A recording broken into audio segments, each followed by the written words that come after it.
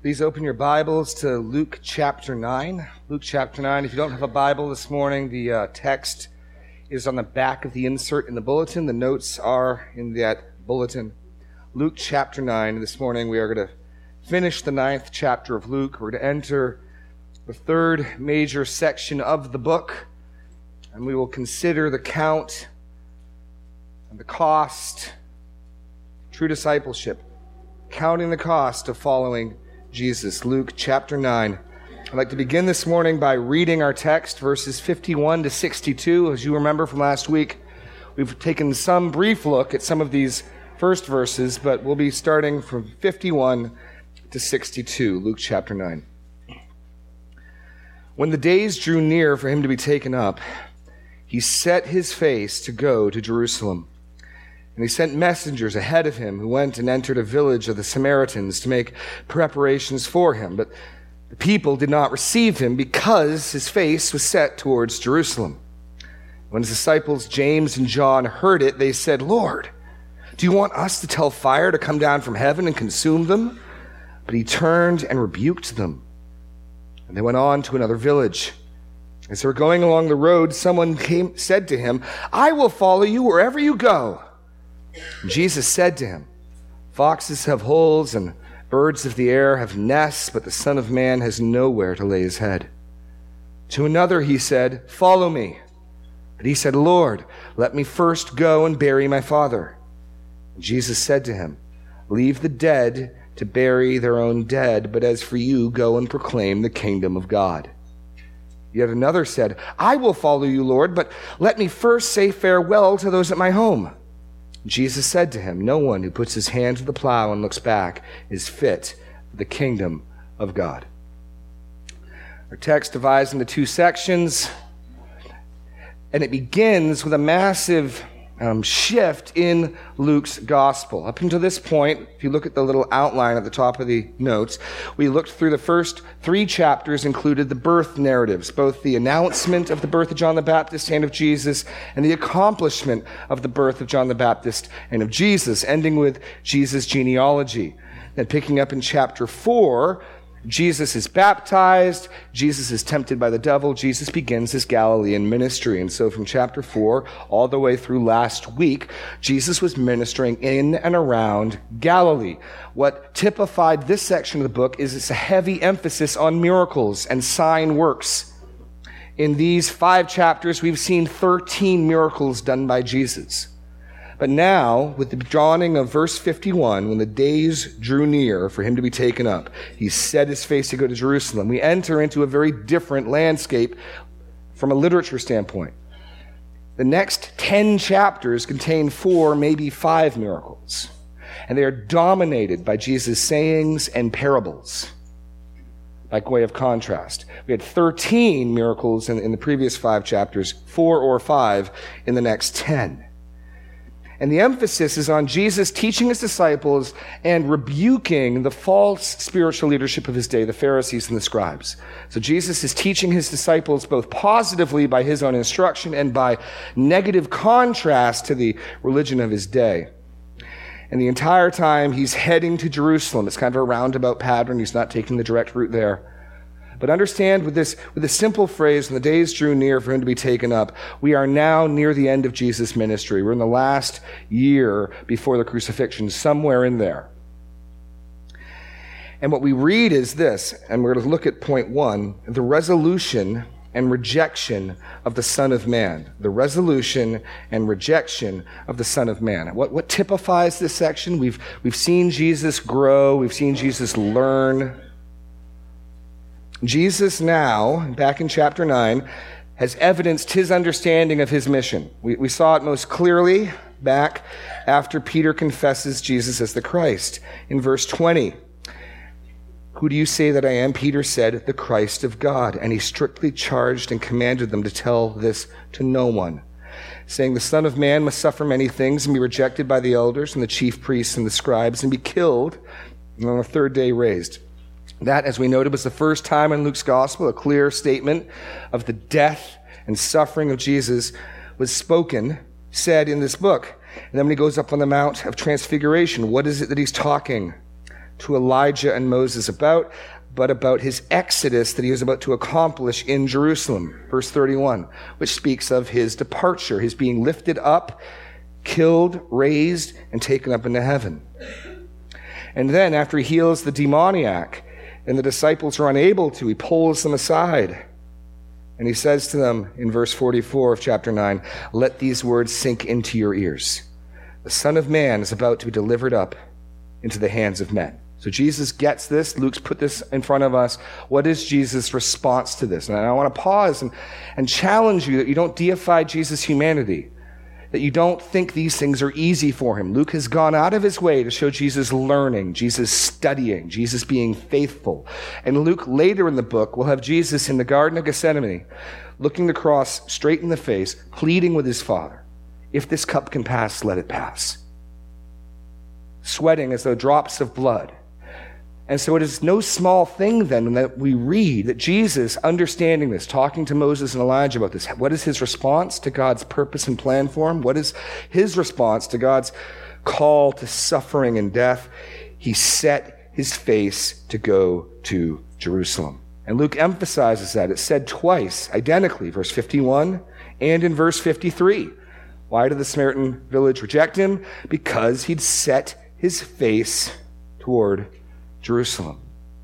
Jesus looked in the face what God was calling him to. He counted the cost. He understood it, and he was resolute, unwavering, determined, committed to pursuing God's purpose for him, God's mission for him. He set his face to go to Jerusalem and die. And that is remarkable. This is our Savior. This is our God. This is our Messiah. He knows what he's in for, and he goes anyway. He will honor God's call to his life, and he leaves us a pattern to follow after in his steps. So what happens next? The days have drawn near, which is simply to say the time was drawing close. We don't know exactly how far out this puts us from the cross, but Luke is now sort of fast-forwarding us towards the end of Jesus' ministry. And what happens now is we're going to change location. We're going to start moving. In fact, you see down in verse 57, as they were going along the road. And for the rest of the next 10 chapters, we're moving. We're drawing near to Jerusalem. This section of the book, if you go all the way to chapter 19, ends. Look at chapter 19, verse 28. And when he said these things, he went on ahead, going up to Jerusalem. So we're approaching Jerusalem. And then he weeps over Jerusalem. Verse 41, when he drew near and saw the city, he wept over it, saying, "Would that you, even you, had known on the day that things that make for peace. But now they're hidden from your eyes." And then next thing, he's in the temple. And so there's the transition to the final section of the book. Jesus in Jerusalem, where he is crucified, raised, and ascended. So we're now in this third and largest section, the journey to Jerusalem. And it begins with Jesus resolute, determined, focused. He set his face to go to Jerusalem to die. And so as he goes on, he's heading south. He sends messengers ahead to prepare his way. The language here is reminiscent of John the Baptist. He sent messengers ahead of him who went and entered a village of the Samaritans to make preparations for him. If you remember back in chapter 1, the angel describing the ministry of John the Baptist said this: "He will go before him in the spirit and power of Elijah to turn the hearts of the fathers to the children, disobedient to the wisdom of the just, to make ready for the Lord a people prepared." So the notion is this: Jesus is an itinerant preacher. He relies upon the hospitality of those who receive him and his followers in. He's already given his disciples instructions about this back in chapter 9 at the beginning, where he tells them that they're to, verse 4, "Whatever house you enter, stay there, and from there depart." So he's relying upon hospitality. And so he sends ahead an advance team. As you remember, Jesus has large crowds. The word's gone out, and they enter into a Samaritan town. And the Samaritans are the half-Jews. The Samaritans are those remnants. If you remember the 10 northern tribes, after the kingdom was divided, you have the 10 tribes up north and the 2 tribes in the south.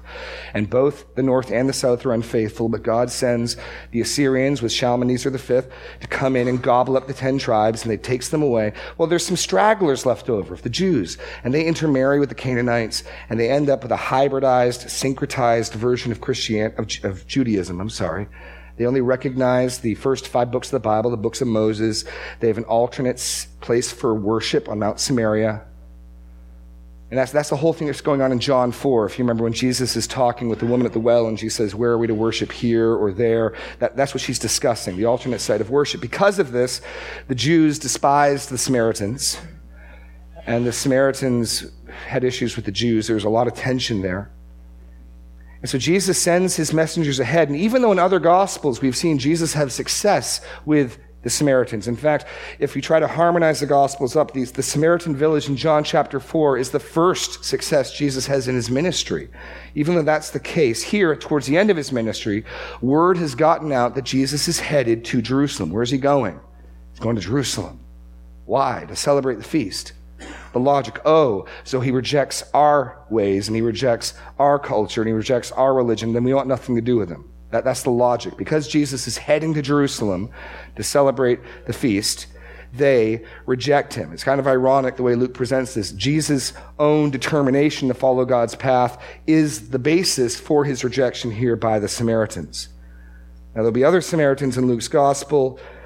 The one leper who returns is a Samaritan. You remember the story of the Good Samaritan. So the Samaritans are not put in a totally negative light in Luke's gospel, but here, this town rejects them.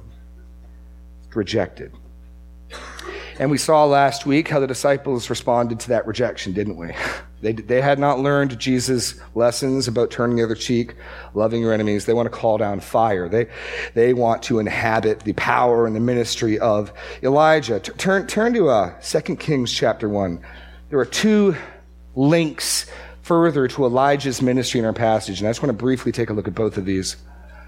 Elijah and his ministry has been ringing through the last chapters in Luke, and it continues on here.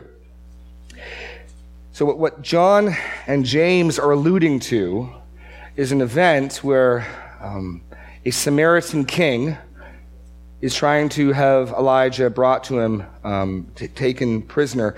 And in verse 9 of chapter 1 of 2 Kings, the king sent to him a captain of 50 men. With his 50, he went up to Elijah, who was sitting on top of a hill, and said to him, "O man of God, the king says, come down."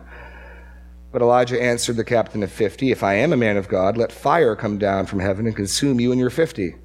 Then fire came down from heaven and consumed him and his 50. And again the king sent to him another captain of 50 men with his 50, and he answered and said to him, "O man of God, this is the king's order, come down quickly." But Elijah said to them, "If I am a man of God, let fire come down from heaven and consume you and your 50. And then fire of God came down from heaven and consumed him and his 50. And then the king sends a third captain, and the third captain changes the script a little bit and says, "Please don't kill us."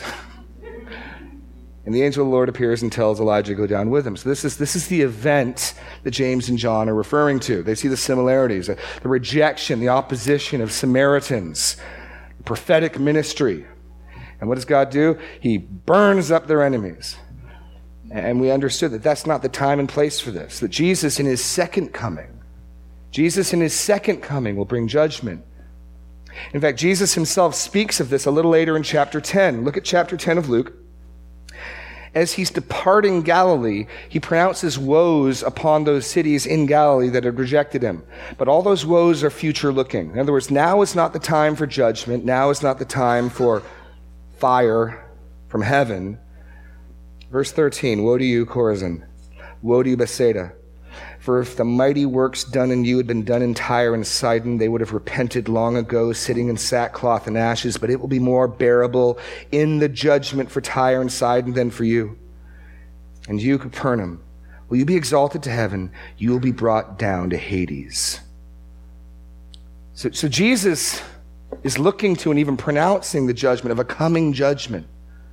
But that's not this day that he's in.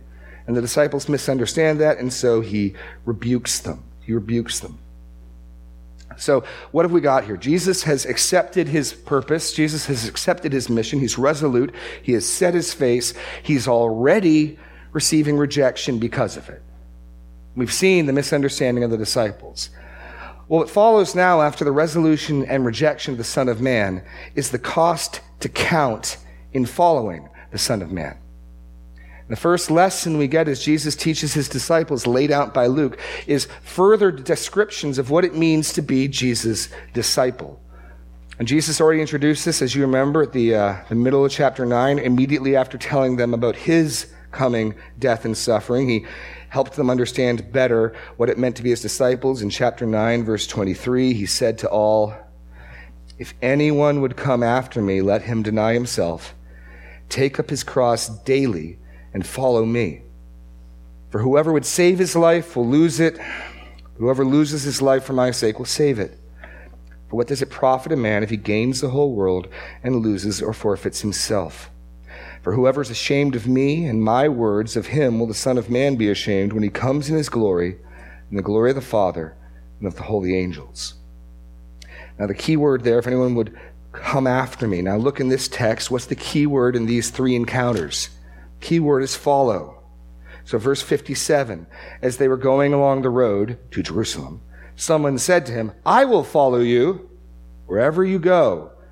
Then in verse 59, Jesus, now initiating it, says to some unnamed person, "Follow me." And in verse 61, yet another said, "I will follow." So what's the key word? Follow. Follow after. Just linking back to 9:23, anyone wants to come after me. This is about discipleship. This is about following Jesus. Now Luke takes these three encounters and he strips them of identities and names. None of these people are named. He also gives us no indication what the result or response is. We don't know whether the first man hearing that birds have nests and foxes have holes, but the Son of Man has nowhere to lay his head. We don't know whether, like the rich young ruler, he went away, or whether he, or it could even be a she, joined the ranks of the disciples. We don't know. We don't know whether the second man went and buried his father first or not. We don't know whether the third went and said goodbye to his parents and family. Why does Luke present it like this? Because the point isn't fundamentally for us, the reader, these three people. Rather, when Luke is laying this out paradigmatically, what does it mean to be a disciple? What does it mean to follow after Jesus? And he strips away all the things that could confuse us, distract us, to lay out three principles, three costs to count, if you will, in following Jesus. It makes it clearly applicable to us. So in the remainder of our time that we have this morning, that's what we're looking at. What does it mean to follow Jesus? What cost, if any, is there to count? How does that apply to us? Luke lays this out at the beginning of the journey to the cross, at the beginning of the journey to Jerusalem. Luke lays out for us through these three incidences with unnamed people what it means to be disciples and followers of Jesus Christ. The cost to count in following the Son of Man. And what we're going to see as we look at these three encounters is a very different picture from a lot of what is presented in the church in America today. So often the gospel and following Christ is presented as God loves you and has a wonderful plan for your life. What you'll see here is Jesus saying, "I love you and have a difficult plan for your life." So often we want to help people, get them caught up in a moment of emotion, to make some decision. Jesus, on the other hand, is always explaining the details up front. He always wants people to enter in with their eyes wide open. There's no bait and switch. There's no, fine print. He's right up front. I mean, think about that. People are coming up to him, "I will follow you." And you'd think, that's fantastic. Close the deal. And Jesus, do you understand what you're doing? Do you understand what that means? Luke wants us to do that as well. So let's look at what it means to count the cost in following Jesus. So we look at the first encounter, verses 57 to 58. As they were going along the road, someone said to him, "I will follow you wherever you go." And Jesus said to him, "Foxes have holes, and birds of the air have nets, but the Son of Man has nowhere to lay his head." It's kind of ironic. This man says, or woman, says, "I will follow you wherever you go." Now, we, the reader, know where Jesus is going. Where's Jesus going? He's going to Jerusalem. Why is he going to Jerusalem? He's going to die. But this man or woman probably doesn't know that. So then I will follow you wherever you go. I'll follow you around to Chorazin, to Bethsaida, with the crowds, with all the excitement, with the miracles, especially if you can give me power to work miracles. Something like that is in this person's mind, and Jesus wants to make it clear, if you're going to follow me, I'm going to a cross. I'm going to Golgotha. And so what's the point that Jesus emphasizes here to this would-be follower? What's Luke emphasizing for us? It's this. You must renounce all that you have if you want to follow Jesus. You must renounce all that you have if you want to follow Jesus. Now, renounce doesn't necessarily mean get rid of, but renounce means get rid of any claim to, demands for. What Jesus is in essence saying is that even animals have basic levels of their needs met. Birds have nests, foxes have holes, and yet Jesus and his followers have no such guarantees. We've just seen that, haven't we? Jesus presumably slept in the open when he was expecting or hoping to sleep in someone's home in the Samaritan village. He was rejected, so he and his disciples had to make camp on the road or in a field or somewhere, exposed to the elements. He's just come through such a night, and he wants to let this would-be disciple know that there is no guarantee of pomp, there's no guarantee of wealth, there's no guarantee of prosperity. The Apostle Paul even says, with food and shelter we'll be content. Jesus is making it clear, even those things aren't guaranteed. Turn in Luke's Gospel to chapter 14, where Jesus makes this point explicitly. And what you'll see as we read through these 10 chapters in Luke, Jesus is again and again and again emphasizing what does it really mean to follow him. He wants people to understand what they're doing. He wants to make it clear what it means to follow after him in faith. In chapter 14, verse 33, Jesus says this, "So therefore, any one of you who does not renounce all that he has cannot be my disciple." Why is that? Well, if you remember from the parable of the sower, back in chapter 8, there was the seed that fell on thorny ground, wasn't there? And what happened to that? As for that which fell among the thorns, verse 14, they are those who hear, but as they go on their way, they are choked by the cares and riches and pleasures of life. Their fruit does not mature. This world has a lot of things to offer us, a lot of supposed securities, a lot of supposed helps and comforts, and yet Jesus is telling this disciple, he's telling us, there's no guarantees, none whatsoever. And some of you, I'm sure, have seen this happen. I mean, I saw my father, an attorney, struck down in his prime unexpectedly, a quadriplegic. There's no guarantees. I mean, we plan and we try to live wisely, but there are no guarantees. And Jesus is right up front with this. I've heard this illustration before. So often we think we're doing well if we take our plan for our life and we write it out, all the things we want to do. You want to go to a good school, you want to get married, you want to get this job in this town. And then we take it to God and we think we're doing well. If we say, okay, God, can you sign off on this? Can I get your stamp of approval on this? The reality is much more God hands you a blank sheet of paper and says, sign. Well, Lord, what if you write poverty? Sign. What if you write sickness? Sign. What if you write death? Will you sign? There are no guarantees for this life. Now, there are abundant guarantees of the comfort that comes from God, the fruit of the Spirit, the joy, the peace, the guarantees of God neither leaving nor forsaking us. That God will not give us more than we can bear, that no temptation will be allowed to overcome us except that which is common to man. And God will give us the strength, if we rely upon it, to resist. There are those promises and guarantees, but there are zero promises of health, financial prosperity. There's none. And Jesus up front, before they become disciples, this isn't information just sort of sneak in after the fact. Okay, now that you're a disciple, let me tell you. He's right up front. There are no guarantees. What that literally means is we must renounce all that we have and trust God with that. Doesn't mean you have to get rid of everything you have, but you give up your claim to everything you have. Otherwise, when the things of this world look threatened, we're going to turn away. That's what Jesus says happens to the seed that is sown among the thorns. The cares and concerns of this world overtake the cares and concerns of the gospel of Jesus Christ. And pretty soon what you're thinking about and what you're talking about and what's ordering your life are the cares and concerns of this world instead of discipleship to Jesus. We must renounce all that we have if we want to follow the Son of Man. Jesus does no bait and switch. He's up front, he's honest, he's clear. And that's being then shared to us as followers of Jesus. We can grow accustomed because for so long in this country, Christians, those who profess the name of Christ, have lived with a certain level of respect, protection from persecution. Who knows, that might be changing now.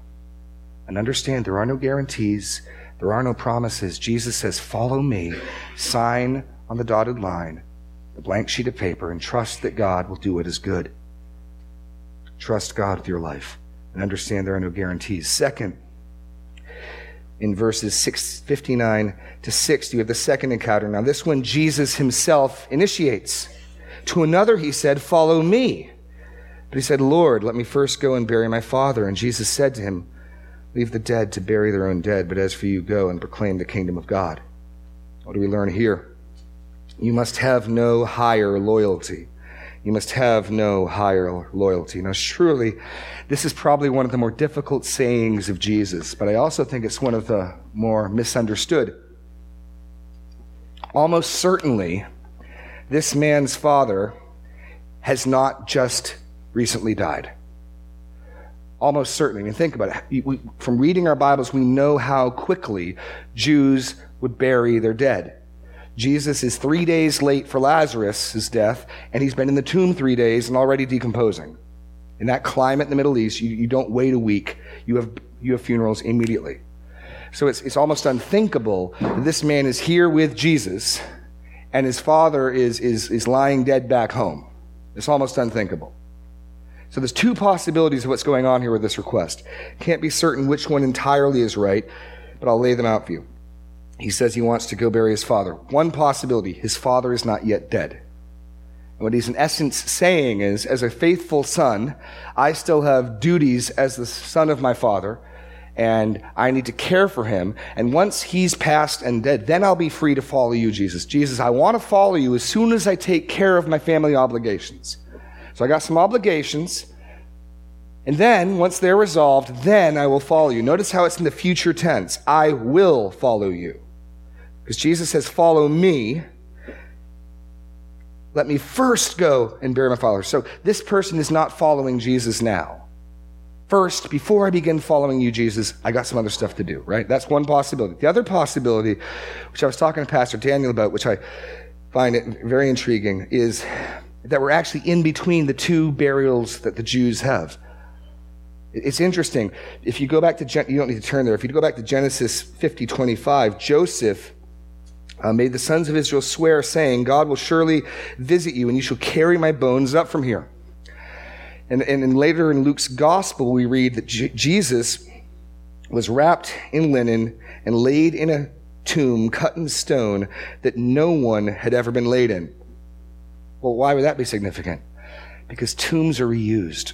The Jewish burial process that we can get from Scripture and is confirmed from archaeology and historical records is this. A person dies, you would dress and anoint their body, wrap it with linen, and put it in a tomb. Give it a year to decompose, come back a year later, collect the bones, put them in a box called an ossuary, and then bury that. So the other possibility of this young man is he's living somewhere in between the death and the second burial. But understand, it's almost unthinkable that this man is out with Jesus on the road and his dad's just died. That's not what's going on. Rather, either he's saying, let me finish my duties to my father, caring for him, Or let me finish the mourning period. Let me finish the cycle, get to the second burial. By the way, those would also be conditions for an inheritance to be discharged. It's possible that this person picked up some of the notes of the first warning. We can't know for certain. But what's clear here is this. The desire to be faithful to one's father and mother is a good desire. We know Paul speaks highly of it. And even the desire to finish a period of mourning is good. Jesus isn't saying those things are wrong. What he's saying is his loyalty that he demands from us trumps and exceeds all others. We must have no higher loyalty. He says, leave the dead to bury their own dead. But as for you, go and proclaim the kingdom of God. What he's saying is this: leave those who are spiritually dead, who are not involved in kingdom activities, because that's the contrast here is the kingdom of God. Leave the dead, leave those activities to take care of themselves. You have kingdom activity in front of you. It's a hard saying, because we feel the tugs and the pulls of our loyalty to our families, and those are not wrong things. They're only wrong when they are stronger than faithfulness to Christ. Now, I hope many of you don't have to choose between loyalty to your parents and your family and loyalty to Christ, but there are many who do. Just talk to any Muslim convert to Christianity. Jesus, again, turn to Luke 14, is emphatic on this point. He never soft sells discipleship. I mean, so often we try to cut the hard edges off discipleship. Come pray a prayer. Come make a decision. God loves you and has a wonderful plan for your life. We see the exact opposite in Jesus' approach to discipleship. He wants to make it abundantly clear what people are getting in for. Salvation is a free gift. It is absolutely a free gift. So is joining the Marines. You get what I'm saying? So is joining the Marines. It's free. It doesn't cost you anything. Absolutely free. But once you sign up, you're not free to do as you please.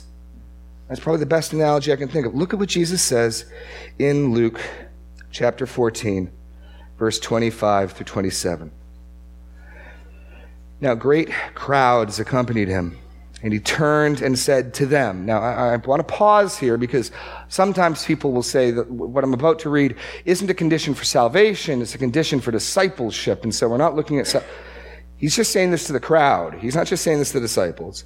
If anyone, universal inclusive language, anyone comes to me, does not hate his own father and mother and wife and children and brothers and sisters, yes, even his own life, he cannot be my disciple. Whoever does not bear his own cross and come after me cannot be my disciple. Now, Jesus is not literally calling on us to hate our mothers and fathers, our husbands and wives, and our children and our own lives. What he's saying is, I'm demanding a level of commitment and loyalty that second place is so far behind, you could say it's almost like hatred. That's what he's saying. He's demanding that level of loyalty. Remember a couple weeks ago we talked about how we're a nation, a kingdom of priests? Do you know how the tribe of Levi obtained their priesthood? Because after the golden calf incident, Moses said, "Who is for the Lord?" The Levites came, and he told them, "Strap on your swords." You can read this in Exodus, I think 24, and go from one side of the camp to the other, and strike down whoever you see, whether it be your wife, your children, your mother, your father. And that was the discipline for the idolatry of the golden calf. And the Levites did it. And in Deuteronomy 32, I believe.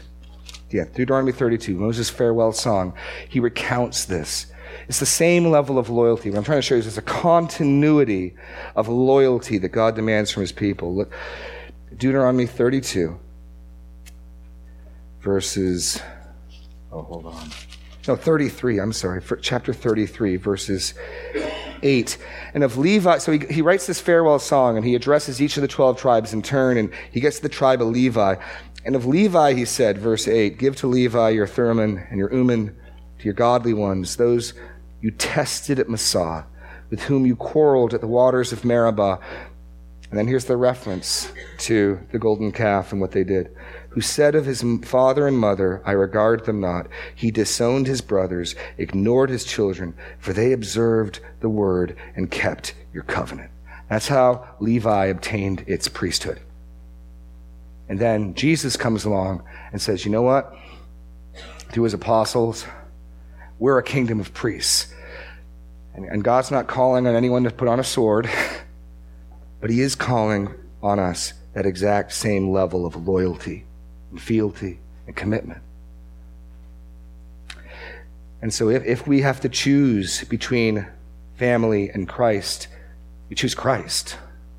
If we have to choose between, and what often happens is you're not actually hating them, but often when you're forced to choose between the two, you'll be accused of that, won't you?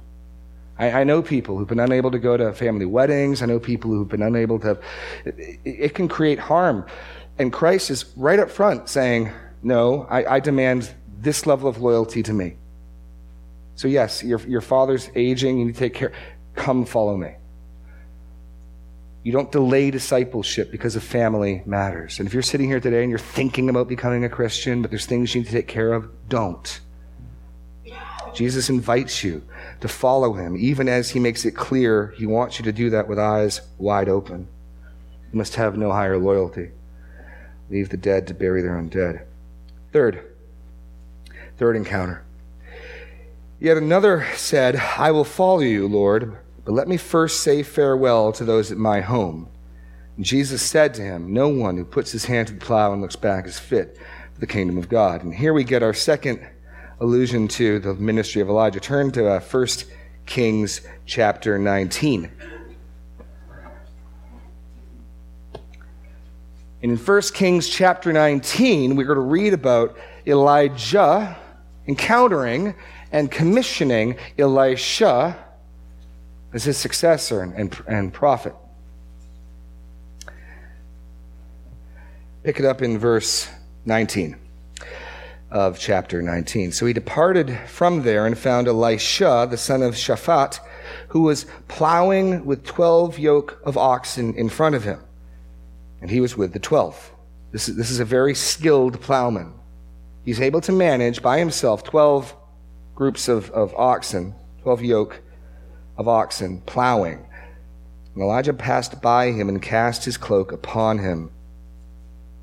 And Elisha understands the significance of this prophet laying his mantle over him, and he left the oxen and ran after Elijah and said, let me kiss my father and my mother, and then I will follow you. So there's the connection. The guy's request to Jesus, and Jesus referencing putting your hand to the plow. That's the connection. It's in both of their minds, I think. And he said to him, go back, for what have I done to you? And he returned from following him and took the yoke of oxen, sacrificed them, and boiled their flesh with the yokes of the oxen, and gave it to the people, and they ate. Then he arose and went after Elijah and assisted him. So Elijah walks by this skilled man plowing 12 yoke of oxen. He puts his mantle over him. He understands the significance. He leaves them. He says, I'll follow you. Let me first go kiss my father and my mother.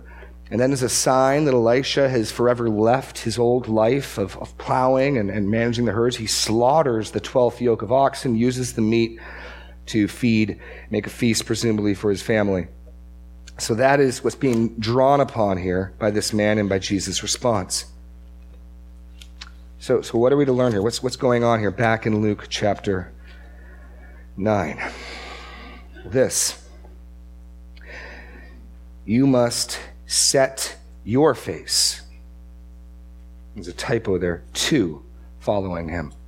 You must set your face to following him. Now, this passage started with Jesus setting his face for God's purpose for him, for God's mission for him. Jesus being resolute, undeterred. And now here what we see is we as his disciples, and it's fitting, we're following after him, and the student is not greater than the teacher. We must set our face to follow him. So the man says, let me first go and say farewell to those at my home. Now, Jesus does not forbid this. Again, we run into problems and we think, well, why would that be a bad thing? Rather, what Jesus is getting at is the dangers implicit in such a request. Because what again is happening? This person doesn't say, I am following you now. I'm your disciple. And as your disciple, I'd like to request leave to go say goodbye to my family. What's happening is, first, I want to do something, then I'll follow you. Discipleship in all instances in here is delayed, right? So this, before I follow you, let me go take care of, close up, say goodbye to my family. And Jesus' response echoes this warning.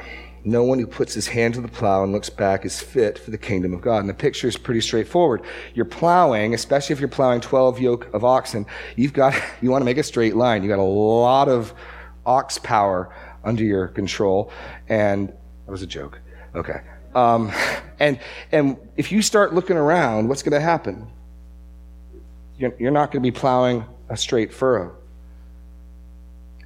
And so that's the picture. If you're going to be doing a job as a plowman faithfully, you're going to be looking straight ahead. You're going to be making sure your rows are straight. What's the argument? What's the reasoning? Well, there's nothing fundamentally wrong in this man's request.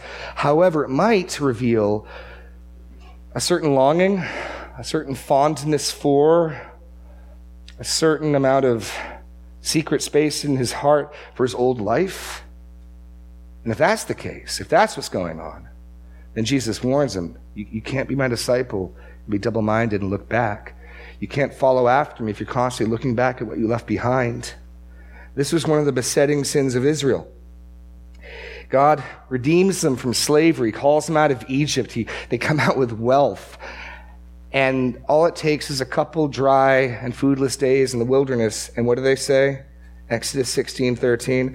Would that we had died by the hand of the Lord in the land of Egypt, when we sat by the meat pots and ate bread to the full and were slaves. They left that part out. But they were continually looking back to Egypt. And even as a nation, when kings and other armies and other countries would threaten Israel, what do they start sending down to Egypt?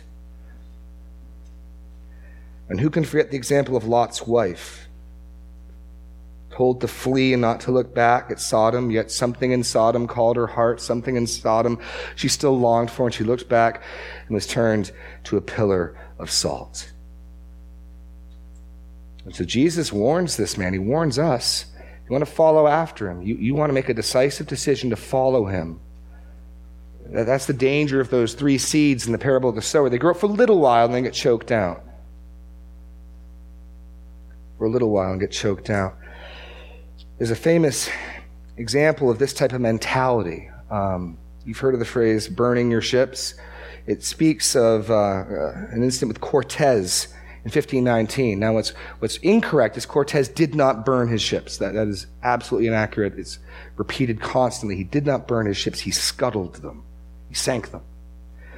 But in August 1519, I'll just read from a summary here. As long as the fleet remained, there was always the chance of the men becoming discouraged and seizing the vessels to go home. Cortez came to a resolution that would only be possible He came to a resolution that would be possible only to a man of his unfaltering purpose and dauntless courage. Whoever wrote this is a big fan of Cortez. He made up his mind to destroy the fleet and told his plan to a few of his generals. Cortez immediately ordered that the cordage, sails, and iron be saved. In fact, what he did is he cannibalized as much of the ships as possible for the goods to help build barracks and for the men. Burning, it's wasteful. But news that all of the fleet but one vessel remained had been scuttled reached the soldiers like a thunderclap. Cortez faced them steadily, quote, "If I have ordered the ships to be destroyed," he said, "you should consider that mine is the greatest sacrifice. For they are my property, all, indeed, I possessed in the world.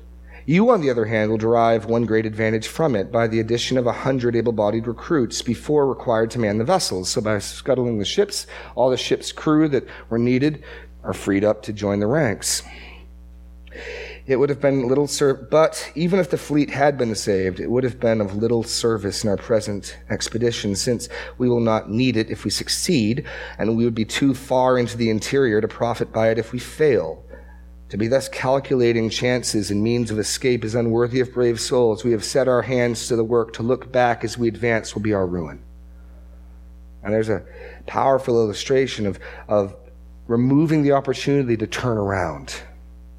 Now, the author of Hebrews says something similar, and here we're actually dealing with Scripture, not Cortez, but Hebrews chapter 10, verses 36 to 39. You have need of endurance, so that when you have done the will of God, you may receive what is promised. For yet a little while, and the coming one shall come and will not delay. But my righteous one shall live by faith, and if he shrinks back, my soul has no pleasure in him. But we are not of those who shrink back and are destroyed. We aren't those who put our hands to the plow and turn around. But we are those who have faith and preserve their souls. Hebrews 12. I'd like to call the worship team up now as we prepare for our final song as I read this last passage. Therefore, since we have such a great cloud of witnesses, let us lay aside every weight and sin that clings so closely. Let us run with endurance the race that is set before us, looking to Jesus, the founder and perfecter of our faith, who, for the joy that was set before him, endured the cross, despising its shame, and is seated at the right hand of God. Now, Jesus is clear in these 3 episodes. We got to renounce all that we have. We have to have no greater loyalty. And we need to set our face in following him. We need to count the cost. But the good news is, and as our next song and our final song announces, if we follow Jesus, we have Jesus. You may not have anything else, but you have Christ. And if you have Christ, you have everything. Please stand as we sing.